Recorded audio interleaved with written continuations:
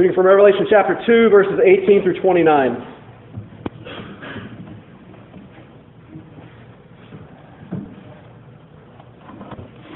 Oh, hold on just a second. I forgot.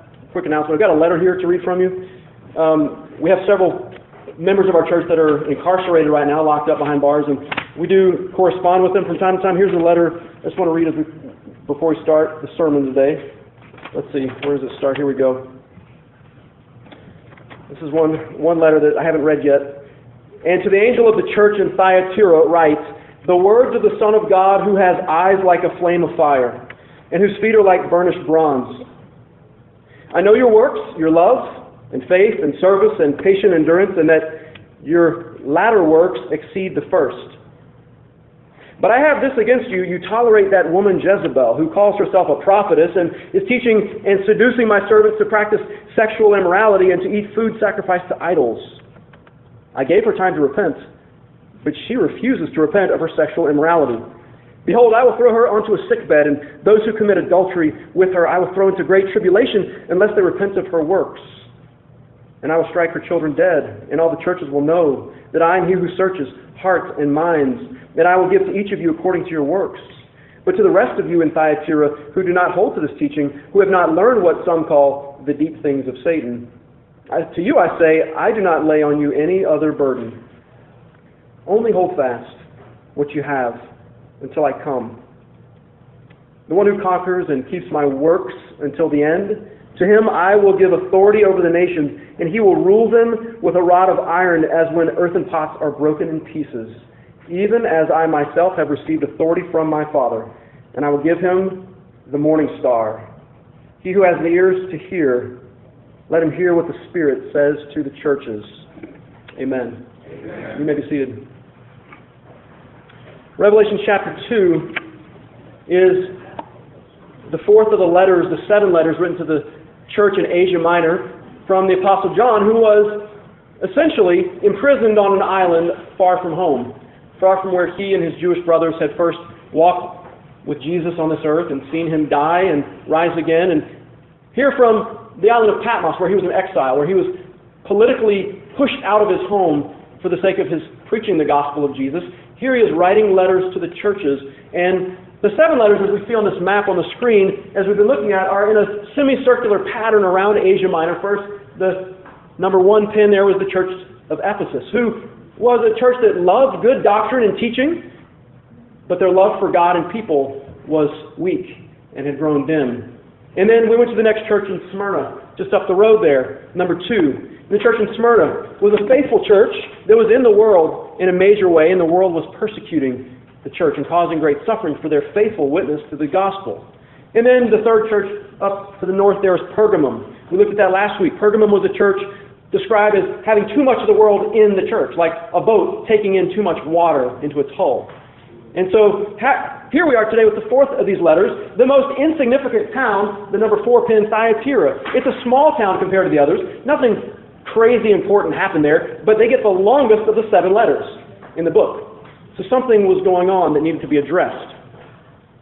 Thyatira was a place of trade guilds, like ancient labor unions, where people would come together for their trades. Maybe the plumbing union would come together and dig their trenches back in the day, or I guess they didn't have electricians back then, so we'll move on to the carpenters and the stone cutters, and they would get together there's power in the people, right? There's power in concentrating your effort and working for your rights and claiming your benefits and saying, we're going to stick together. And as you had these tight relationships formed in these ancient labor unions, it was more than just to make a good day's wage. It was also a political connection. It was even a religious connection. And they would even have feasts like, hey, let's create, a hall or a house where we can come together and drink and eat. And it was even more than just fellowship and eating together. It was also a religious bond that was created. And they would begin worshiping certain gods, dedicated to certain crafts that they would do. Maybe they would say, we're going to dedicate this new construction project to the god Apollo, or something of the sort. And they would begin to eat food, and as they would eat together in their guilds, they would say, hey, today's meal we're dedicating to such and such a god, maybe Zeus, and so let's offer this food to him and pray to him, and that's what was going on in this town. Now that story isn't addressed here in this letter, but that's the background. That's really all that we really know about Thyatira in a very significant way is you might see a hint of this in Acts chapter 16 when Lydia, who was converted to the Lord, was a maker of purple cloth. And she was from Thyatira, so maybe that was her trade. Maybe she was in one of those labor unions for the cloth makers. And here she is finding the Lord. And these new believers had to make a decision. Do I continue to live in the world and practice the religion of the world and even eat with people who are sacrificing to idols and other gods? Or do I begin to show my allegiance to Jesus? And at these parties, you can imagine, as parties often go, when there's alcohol flowing, things get a little crazy sometimes. Sometimes there were things of sexual nature that would start happening. You know, the men and the women, and maybe they'd bring in some prostitutes or these sorts of things, and you would have to make a decision. Do I stay at this party, at this dinner, in this trade union, or do I leave and risk losing influence, reputation, connections, even my own job, even a way to make money? And so they were having to make hard choices. And Jesus writes to this church, and he says to them, I see your good works. You're doing some great things. You're hard workers, give you that. You're blue collar all the way. And in the church, you're great people. You're very warm and welcoming.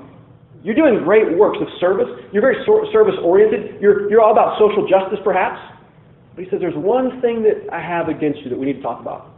And I'm just going to mention one, only one, and it has to do with the teachings of Jezebel. And we'll get to that in just a minute. But Jesus comes to a church that on some days, or some of the people, or from some angles as you look at it, the church is great. They're doing great works. And even the works they're doing today are far better than the works they did yesterday and last year. He says, using the same phrase that Jesus uses of himself in Revelation chapter 1, he says, I am the first and the last. Jesus, the Alpha and the Omega, the beginning and the end. He says, your last works are better than your first works. Same words.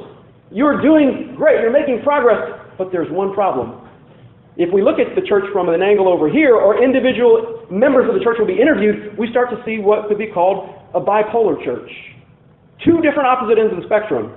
You know what the bipolar disorder is of course, when people, some days or even some weeks, they're just doing great. They have energy, they have joy, they're just getting after it, working hard, doing great things, and then the very next day, they might crash into a very dark depression where nothing will make them feel better. There's no solution to their pain. And so I'm not trying to psychologically diagnose this church as bipolar. I'm just saying it's a framework that we can see two polar opposites happening in the same congregation here at Thyatira.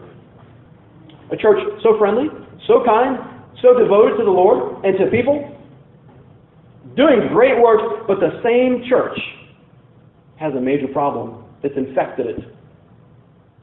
Like a disease that's crept in and made it sick.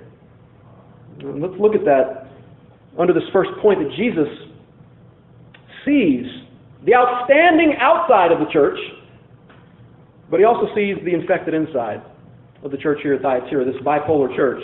Thyatira was like many modern churches today, doing great things on the outside, raising lots of money for all sorts of good causes in the neighborhood, planting gardens, helping with sex trafficking, feeding the hungry, clothing the naked.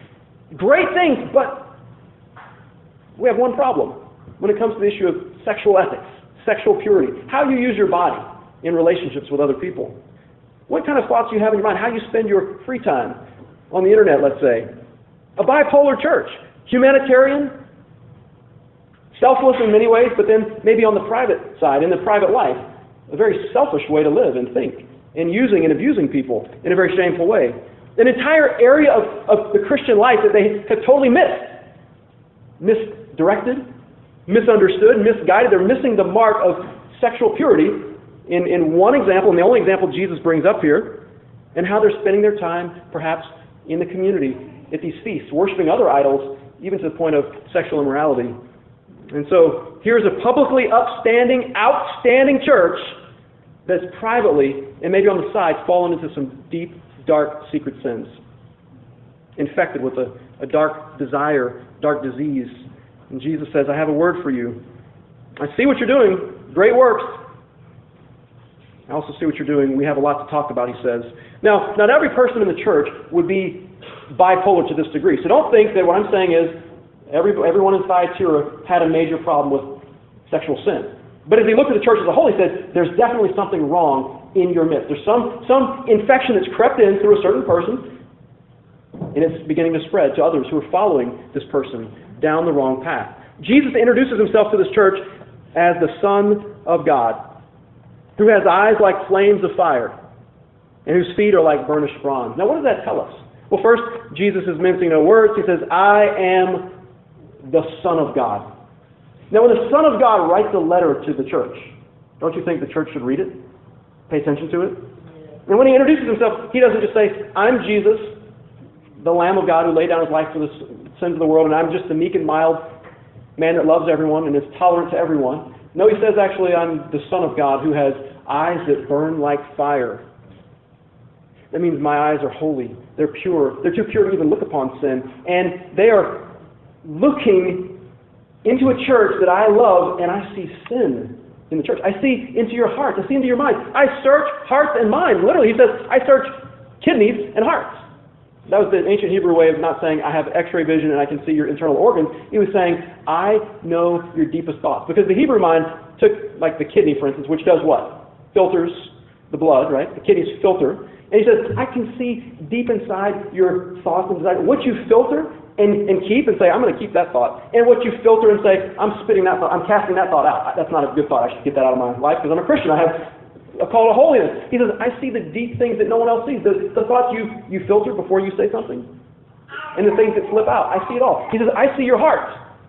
Now, of course, he wasn't just talking about the organ that does what? Pumps blood, circulates blood. He's talking about the emotions, the will, the things that make you tick, the things that make you alive, the things that get you going, the things that are deep inside that no one knows about. He says, I see all of that. I have eyes that burn like fire. I see your heart and your mind. And he says, tell this to all the churches in verse 23. All the churches. This isn't just for a message in Thyatira up here in the north of Asia Minor. It's a message for all the churches. The 7 letters to the book of Revelation were in a semicircular fashion, 7 of them embodying the idea of perfection or completeness.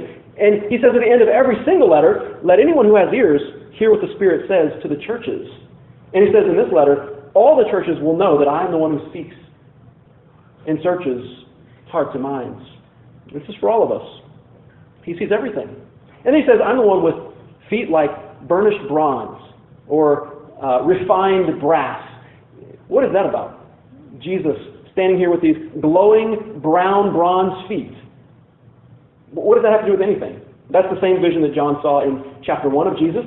Eyes like fire, feet like bronze. What does that mean? What does it have to do with a church that's struggling with this bipolar disorder? Well, feet that are burnished like bronze, they're not dirty feet, for one. They're clean. Okay, they're refined in a fire. Now they're strong. They're not weak feet. They stand firm and they're clean. Feet are very important in the Bible, and especially the feet of God, who in the Old Testament is not pictured as a man, but we have visions of God in the Old Testament, and he reveals himself in certain ways. For instance, when he revealed himself to Moses in the burning bush, not just his eyes are burning like fire, but he says, I am a consuming fire. And what did he tell Moses on that day, on that dusty wilderness ground? Take off your, not shoes, guys. You're not wearing shoes.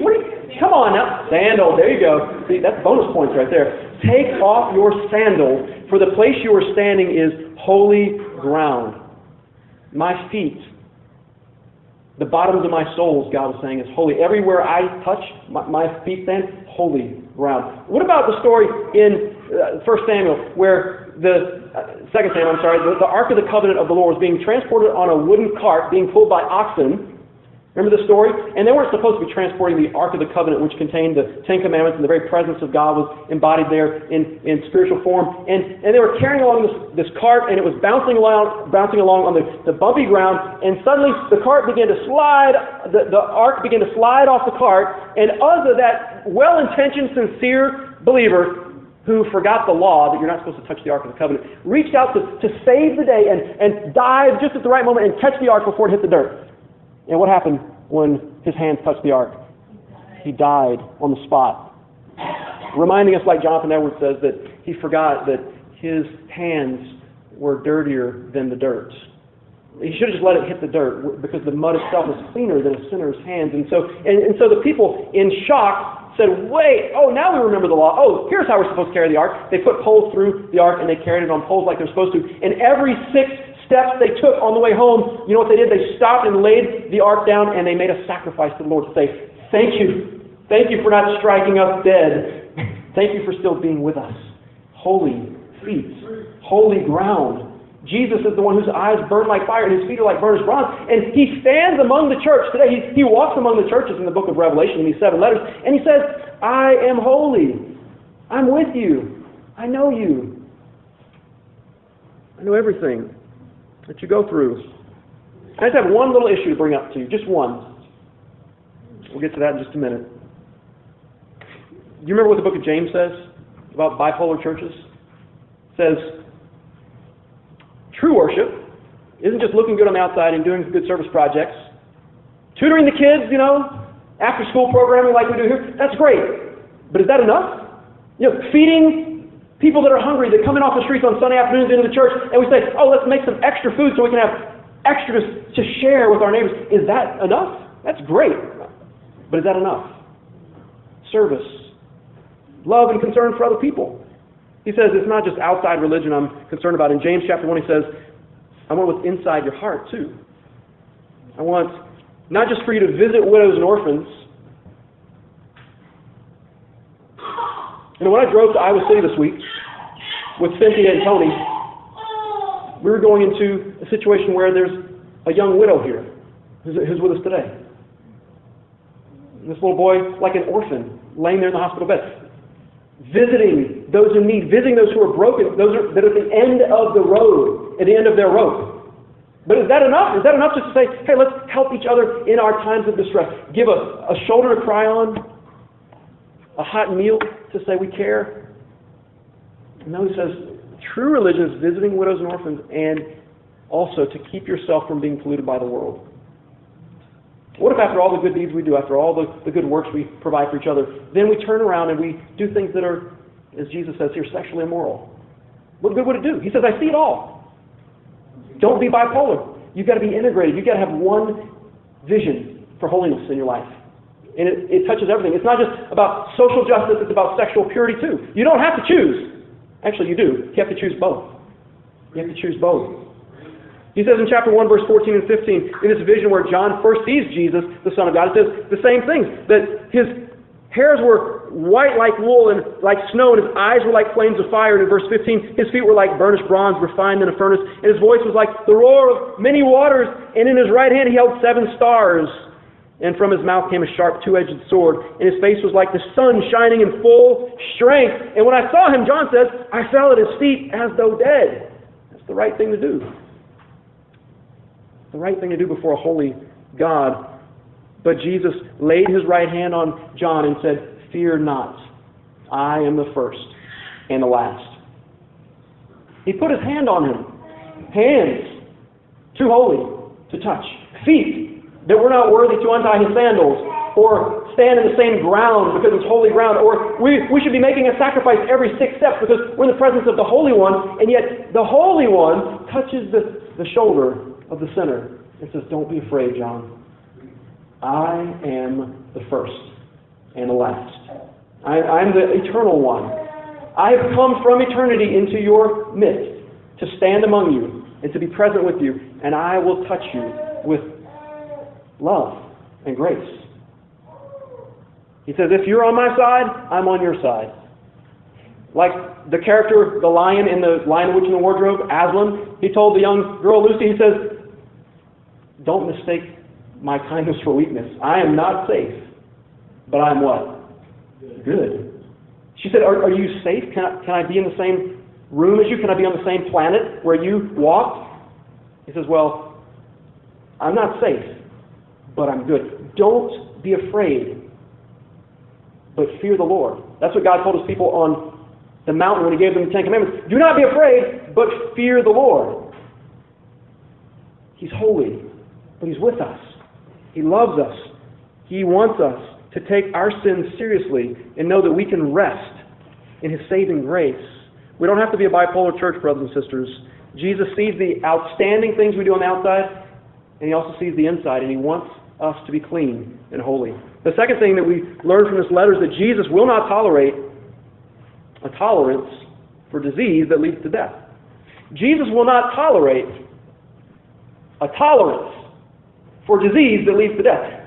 Should a surgeon, prepping for the operating room, putting on the gloves, getting the instruments that have been cleaned, and purified in the solution or in the autoclave, baking away the germs, should that surgeon take that scalpel and prepare to operate on the patient and say, well, this one's got a little bit of dirt on it, but just a little bit won't hurt, right? Did you clean this one off, attendant or nurse or, whoever's helping? Well, no, but we really didn't do much with that. It was just like a little superficial scratching or cutting from the previous patient. Well, go ahead and just a little bit of germ. Would that hurt? Would that hurt? Would you want someone with a little bit of bacteria on a scalpel cutting into you? Would you want someone sticking the thermometer that another patient had in their mouth in yours without wiping it with alcohol or getting a new tip on there like we do today? Of course not. So Jesus says, likewise, I cannot tolerate anything that would cause disease or death in my people. I would be a bad surgeon. I would be the bad physician, not the great physician, if I tolerated any little bit of sin in my church that would spread like germ and disease and infect others. Can't tolerate that. And here we have a woman named Jezebel who's leading this movement within the church in Thyatira. A real person. Her name probably wasn't Jezebel, but let's look at who the real Jezebel was first, and then we'll look at what this person was teaching. The real Jezebel was the queen of Israel back in the days where Ahab was the king, back in 1 Kings chapter 16 to 22, I think. Ahab's the king, Jezebel's his wife. Now, Jezebel was the daughter of the king of the Sidonians over by the Mediterranean Sea, and his name was Ethbaal, or Ethbaal.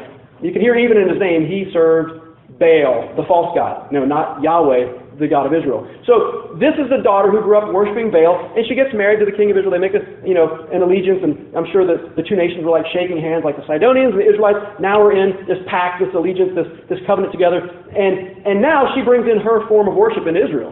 She begins promoting Baal worship among the Israelites who were only to worship God, Yahweh.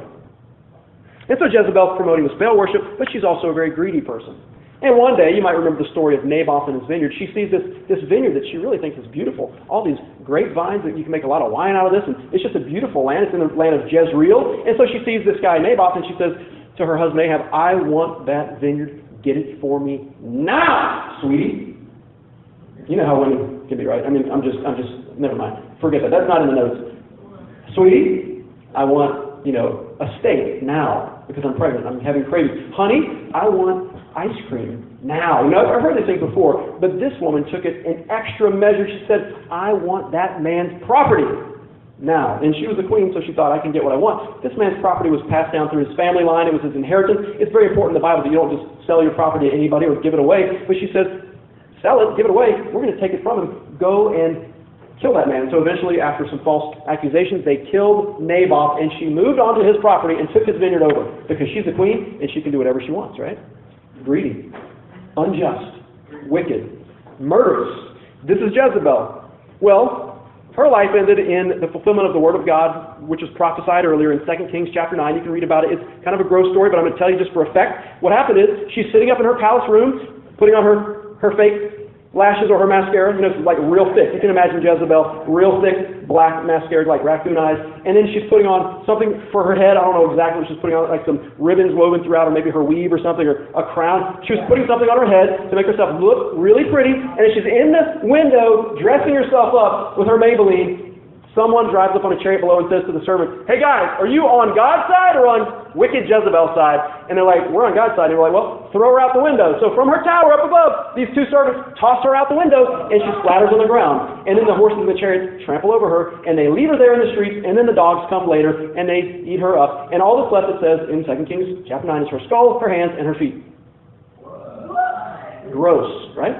Disgusting. Yes. Serious. Yes. That's what the Bible says right there, 2 Kings chapter 9. Why? Why is this story even told? Well, this happened in the land of, guess where? Jezreel, where she'd stolen this man's property and taken his life. And guess what? Justice is being served. Tit for tat, eye for an eye. This is what's happening. She's being punished on the very ground, and her blood is spilled on the very ground where she spilled that innocent Israelite blood, Naboth. And this is Jezebel. Justice is given to this wicked woman. And here we have in this story, this letter that Jesus writes to his bipolar church in Thyatira. He says, now there's someone kind of like Jezebel who's made her way into your congregation. Now her name's really not Jezebel probably, but you get the picture. He's saying she's like Jezebel Jr. She's in the line of Jezebel, in the tradition of Jezebel. She's bad news. Okay? Now she's teaching some things Not everything she taught was bad. She probably had some good doctrine, some good things to say that were according to the Scripture, and the church probably could let her in the front door because she wasn't the most obvious heretic. But eventually she began teaching these things that she would call deeper things. And so she would probably say it like, I'm teaching you the deeper things of God. And then the letter says, but some people call them the deeper things of Satan because they can see right through her lies. And so these deeper things would be like, hey, I've got a more sophisticated way to think about relationships and sexuality. So instead of saying, one woman and one man get married and be faithful to each other till death do us part, you can have it really a lot of other ways. There's lots of different variations on this theme. You can be more creative and have options with how you use your body and how you use other people's bodies. That's what Jezebel was teaching. Freedom. God's word, it's kind of stifling, it kind of puts you in a box. Freedom, she said, and people liked that idea of freedom, and so they started following her, and they were following her teachings. Just a little bit of bacteria on the surgical instruments. Just a little bit of untruth to mix in with the gospel. And it happens today in our churches, doesn't it? Someone says, you know what, in today's culture, we've got to be realistic, right? I even saw a bumper sticker just last week on someone's car just across the parking lot from my house, and it said something like, I belong to such and such a church, and it said this, it said, I belong to a community that lives in reality. And I know enough about that church group that I think what they're saying is, guys, come on, let's live in reality. Let's live in the 21st century. We're modern people. We got to put some of this Bible to the side. There's some of it we can believe, but then they said there's other parts, like the parts about sexuality and things, it's a little outdated, they would say. So let's live in reality. Let's just embrace the culture, and let's build a bridge to the culture, and let's say, let's just be real with each other. It's always going to be here now. The infection's already happened. Let's just deal with it, get over it, and just be nice to each other and love each other. Let's feed the hungry and clothe the naked and visit those in prison. And let's just do those good works. Sexual purity, kind of out of date. Not really in touch with reality. Okay? But is that what we're left with? Is a false choice? A bipolar choice? A bipolar church? No. Jesus says, I've made a covenant with you, my people. A covenant. I've made vows to you to protect you, to keep you pure. You're my bride. You're my people. I have holy feet and blazingly holy eyes, and I see what you're doing. And you don't have to make this false choice. No, he says, be faithful in the bed and at the table. He says, sexual immorality and eating with these idols like you've been doing, unacceptable. There's two forms of intimacy here. There's what you do with your body in the bedroom, and there's what you do at the dinner table with these idols and worshiping with these other people who are... He says, I don't tolerate that. What husband or wife would say, you know what, just one other lover would be okay. Just a little extra thing on the side, a little fling, a little sideshow. Would that be okay? Just one time. One person. If you let me do that, I'll have an outlet. I can get it all out, and then I'll come back to you, and I'll do good works at the home. I'll do the dishes. I promise I'll vacuum the floor. I'll wash my own clothes. As long as you give me just a little something on the side, that's all I need. It wouldn't fly. Jesus says it doesn't fly. I can't tolerate it. We've made a covenant together. We're in relationship. I love you. I'm not asking you to be perfect. I know that you're not going to be perfect. I'm asking you to love me, though, and to make progress. He tells this church, you've made progress. Your latter works were better than your former works. You made some progress. And I'm only bringing up this one issue. Just this one thing. Stop being unfaithful to me with your hormones and your sexuality. That's what he's saying. This is not an easy message to preach. It's not going to draw big crowds to our church. Some of you are going to feel like I'm stepping on your toes. But what else can I do? This is the fourth letter that's in this series that I'm preaching. I could skip it, or I could preach it. What do you guys want me to do? I feel like I have no choice. I have to. Tommy asked me to. I have to. Jesus says, I'm not going to tolerate the obvious disease that's in your midst that's going to cause you sickness and even lead to what? Death. Death. Some people say sin doesn't pay. It doesn't pay to sin, right? Don't do it, it won't pay. It does pay to sin. Sin does pay. Yeah, it does. The wages of sin is death. Jesus says, now, when you've been following this woman Jezebel's teaching, Jeezy Jr., let's call her Young Jeezy. I don't know, that's not a real name, but let's just call her Jeezy. You're following this woman, this prophetess, and he says, here's what's going to happen. He says, you're climbing in bed with people who aren't your husband or wife, like she's teaching is okay to do. That's going to become your sick bed. You're in bed, and at the very place where the immorality is happening, just like in Jezreel, the very place she stole property and killed a man, that's where it's going to go down. That's where punishment is going to happen. That's where the judgment will take place.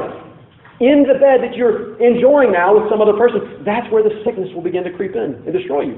And then he says, and behold, I'm going to throw her and the ones that follow her teaching, calling them her children, the disciples of Jezebel, I'm going to throw them into great confusion and tribulation, and even I'll strike them dead. It's going to catch up with them. The wages of sin is death. And I'm not just, being like intolerant here. They're asking for it. They're crawling into bed with people that they shouldn't be. They're getting diseases themselves. They're making decisions that have consequences. It's not like I'm forcing them to die. They're willingly walking down that road that leads to death. All I'm asking you to do is turn from it. Repent. He says, I've given them time to repent. All I'm asking you to do, Jesus says, is live. Stop making bad choices that lead to death and sickness. And I'm just asking you simply, come the way of righteousness. And when you come to the fork in the road, at this ancient crossroads, and you have to make a decision, do I go to the right or to the left? Do I go the way of freedom and whatever I feel like, or do I stick with the Word of God and purity? So I'm just simply asking you to choose the way that will lead to life and blessing. Make progress. The third thing and the final thing we're going to look at from this letter is that Jesus calls us, His church, His bipolar people, to stop living this tug of war where we're being ripped apart by these false choices we have to make. And He says, let go of the burden of these false doctrines and these false deeds that the Jezebels are telling you to follow, and grab hold tighter of the good works that I've called you to. Jesus calls us to release the burdens of false doctrine and false teachings like this, to throw them away and to grab hold of the true works of Jesus Himself. He says in verse 23, and I will strike your children dead, and the churches will know that I am He who searches hearts and minds, and I will give to each of you according to your works. Your works. He's focusing on your works. What are you doing? And he also focused on her works in the previous verse. Verse 22, he says, behold, I will throw her onto a sick bed, and those who commit adultery with her I'll throw into a great tribulation, unless they repent of her works. Her works, Jezebel's works. And then he says, in verse 23, I'm sorry, I just read 23. 24. Sorry, I just lost my place. He says in one of these verses, let me find it. Where is it? Oh, verse 26. The one who conquers and keeps my works until the end, to him I will give authority over the nations. My works, he says. Jesus says, my works. You hear? There's her works, Jezebel, and there's my works, and then there are your works. Now, he's saying you have to choose which you're going to follow. Your works have to go either her way or my way. The world's way or the way of the Savior. You're in this tug of war, you see? The bipolar tug of war. You're being pulled in both directions. Do I hold on to the teachings of Jezebel? What feels good, but I think is wrong, and I'm pretty sure the Scriptures have something to say about that. Do I hold on to that, or do I hold on to the truth and the words and works of Christ? And he says very clearly, you have to throw down and let go of her works, and you have to hold fast and hold tight to mine. It's the same word he uses when he says, I'm going to throw them onto a sickbed. The word in the Greek is used once again here. He says, I'm not trying to throw any extra burden on you.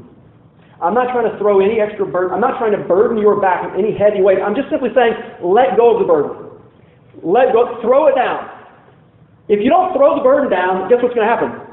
You're going to be burdened. You're going to stay burdened. You're going to be ending up in a sick bed that leads to death. So throw that rope down and grab hold of my way. Trust me. Hold on to my word. He says, do not hold on to these false teachings of this woman. You can't do it. You have to either go deeper into the things of Christ or deeper into the things of Satan. She was promising deep thoughts and sophisticated theology. He says, yeah, that's deep, but it's deep what? You know what it's deep. Something I can't even say from the pulpit. That's deep, but he says, what I want you to do is go deeper into Jesus and His truth and His love. You need the true doctrine of Christ. And you got to choose. Which depths are you going to be swimming in and living in? He says, if you choose my works, and if you just do this one thing, church, I'm not trying to burden you with 20 different commandments here. I'm just saying there's one area we need to talk about, sexual immorality. Let's deal with that. And if you do that, and if you hold on to my promise, I promise you, verse 26 and 27, you will conquer. I'll give you authority over the nations. and you will rule them with a rod of iron, as when earth and pots are broken in pieces, even as I've received authority from my own Father.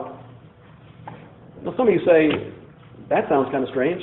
Like, why would I want that? I'm a really nice person. I don't want to rule over anybody. I don't want to smash anybody like pottery being broken. Does anybody here say, that's a promise I really don't want to claim? Don't really feel like that's something that suits my personality. Or people may look at me funny if I say, I'm going to rule the nations and crush, the enemies with a rod of iron, like dashing pieces of pottery to the ground. Does that seem like it doesn't fit your personality, maybe our generation, our way of thinking, our tolerant way of thinking? Well, let's take a little deeper look at it, okay? Let's take a little deeper look. Where does this imagery come from? Somebody should know, in the Old Testament, where does this imagery come from in the Bible? One of the Psalms. Come on now. Somebody, yes. Amen, brother. What's your name? What is it? Parnell. My man, Parnell. Psalm 2. Psalm 2. The nations are raging against God. They're just mocking God and His people. You stupid Christians, what are you talking about, this God that rules in heaven? I rule my own life. Hello. And then God just sits back and says, and He chuckles. He's like, okay, we'll see what happens. Okay, we'll see what happens. And at the end, He says, my Messiah will come, and He will rule the nations with a rod of iron. And it says that those who are smart will kiss the Son. They will kiss Jesus in allegiance and love. Otherwise, you'll be destroyed. Okay, so you have two choices.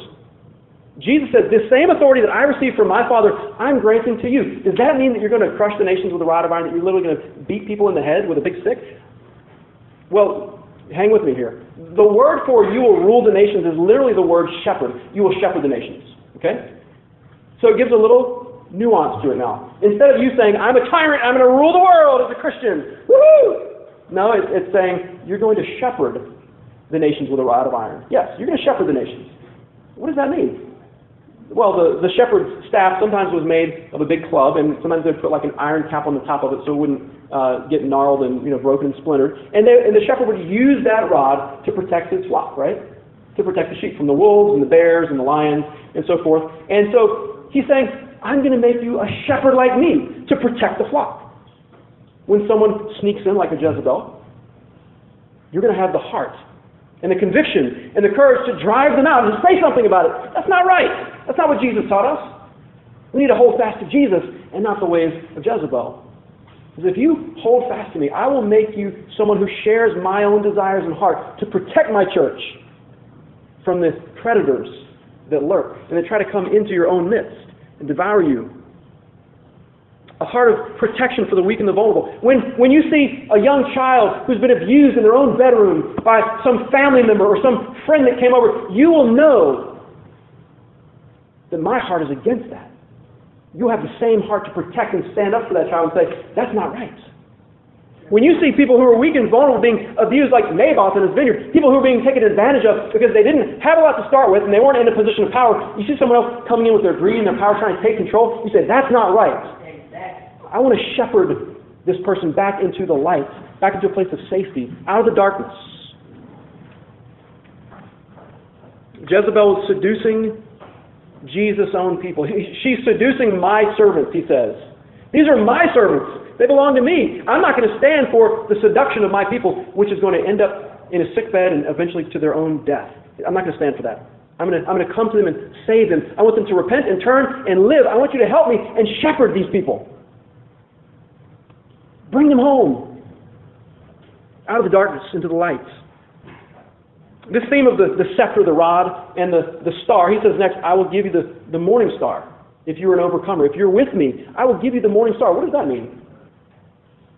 The morning star. Well, in the Bible, there's this prophecy in Numbers, chapter 24, verse 17. We looked at Numbers, chapters 22 through 24 last week when we looked at Balaam, the false prophet, who sometimes said some good things and sometimes said some bad things. And one of the bad things he did was he led Israel into sexual immorality, idolatry, and 24,000 people died in Numbers chapter 25. But in Numbers 24, he said something that was true, and it's a messianic promise. It's a prophecy about Jesus the Messiah. And he says this, that a star will arise, a scepter will arise in Jacob. That means in Israel. And he will crush the enemies of God, and he will rule. A scepter, a star will arise. Same promise that we were given here in Revelation chapter 2. That Jesus says, I will give you the morning star, and I will rule the scepter, and so will you. What's he mean? Well, the morning star was the star that would be the most visible and the most clear, and the most brilliant and bright in the darkest time of the night. In the darkest moments where you can't see out of that tunnel, in the darkest moments where you can't see in front of you, what is God doing? Why is my life hurting so much? He says, I will give you the morning star. The star to guide you out of that. You know, when Jesus was born into this dark and dreary world, the star led the wise men to where he was laying in the manger. The star led them to the place of hope. In 2 Peter chapter 1, we're told that Jesus himself is the morning star. And this is the focus of 2 Peter chapter 1, verse 19, that we have received a prophetic word. Do you hear the word of God coming to you today? Do you have an ear to hear what the Spirit is saying to the church? You've received a prophetic word better than a voice from heaven, Peter says. Alluding to when God spoke from heaven and said, this is my Son in whom I love. I'm well pleased with him. Listen to him. This is better than a voice from heaven. We have the Bible. We have a better word, a written word. It's sure. It's true. It's prophetic. It's been fulfilled in Christ. He says you have a prophetic word, a better word from heaven, so pay attention. Listen. Hold fast. It's dark. You can't see, but hold fast to this word. It's true. Peter says it's like a lamp shining in a dark place until the day dawns and the morning star rises in your heart. Like the sunrise at the darkest point of the night, rising up, dawning. Jesus is saying, I will give you hope. I will give you healing. Your life is full of pain. It's full of confusion. You're trying to make choices. Which way should I go? He says, I will guide you.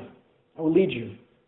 I'll give you light and truth along the way. You know, here at Living Hope, we're a bipolar church, just like all other churches. We're all bipolar in some way. I mean, some of us are worse than others, yeah.